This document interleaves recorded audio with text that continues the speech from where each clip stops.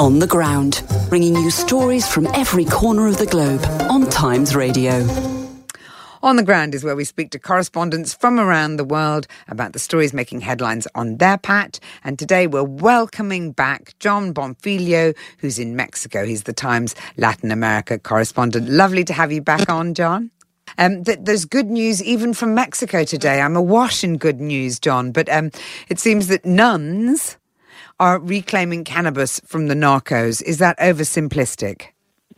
Yeah, these are the so-called weed nuns that have been making the news headlines. It's a sisterhood, the Sisters of the Valley, a group of otherwise normal women who are advocates for the healing power of marijuana. But they have organized themselves into a small enterprise, I guess, that discreetly grows and sells cannabis in Mexico. I say discreetly because, of course, now that it being an international news story, there's anything but discretion about what it is that they're doing. And the reason why they've become this international sensation is that the uniform they've chosen is the nun's habit. They've taken on, if you like, the devotional aesthetics of the nun, which locally has worked as a way to sort of highlight, I guess, their practice, their advocacy, their activism. Remember that Mexico is about 80% Catholic, and internationally it's had news editors frothing at the mouth.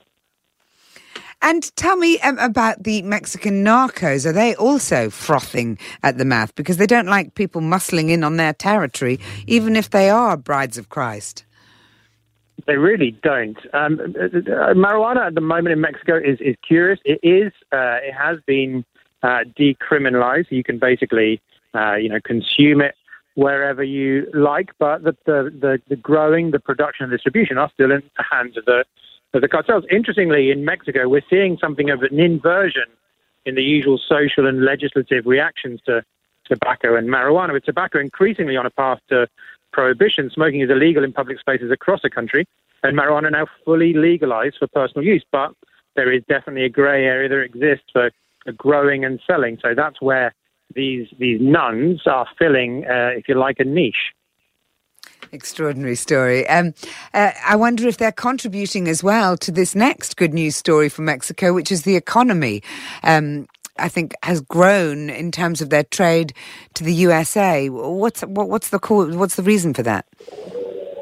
Well, drug production and distribution in Mexico certainly it's generally regarded as being in the top 4 GDP drivers, although it's difficult to place exactly. This is a story that for the first time in 2 decades, Mexico last year surpassed China as the lead exporter of goods into the USA. Figures released a few days ago show Mexico was up 5%, China down 20%, much of that politically sensitive trade in electronics that we hear so much about. And it is, of course, as much a sign of Washington's fraught relationship with Beijing as anything else, which has led policy-wise to what's referred to as friend-shoring, so trying to get your products from nearby aligned nations, but also post-COVID and thinking about the supply chain difficulties that we've had internationally, to nearshoring, so to finding your products in nearby countries. Mexico, of course, ticks both of those boxes. Outgoing Mexican President Andrés Manuel López Obrador has argued that this presents Mexico with political leverage, especially as regards the US-Mexico border. Well, you do wonder about that, don't you, with the prospect of Donald Trump looming on the presidential horizon. Do you think that it will enamour him more to his Mexican neighbours? It's difficult to tell. I mean, this is really a reaction to the fact that the Republican House in the US continually threatens to enact potential closures, either local or right across the whole 2,000 kilometers of the border. And this is sort of being presented as a way of reinforcing the importance of Mexico to the USA. And it also definitely signals Mexico as a growing economic powerhouse internationally. That's where the economy here is headed. The peso has just recently gained 15% in value. It's the fastest growing currency on earth at the moment. Amazing. Well, there's the music, but do you want to say a quick word about monarch butterflies? Bad news for them.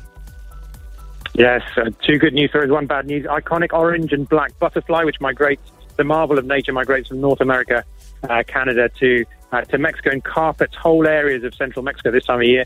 Numbers have dropped this year by 60%, and 2 populations which exist in the last 20 years, one down 99.8% and the other by 80%, suffering that holy trinity of habitat loss, pesticide damage and elimination, and of course climate change.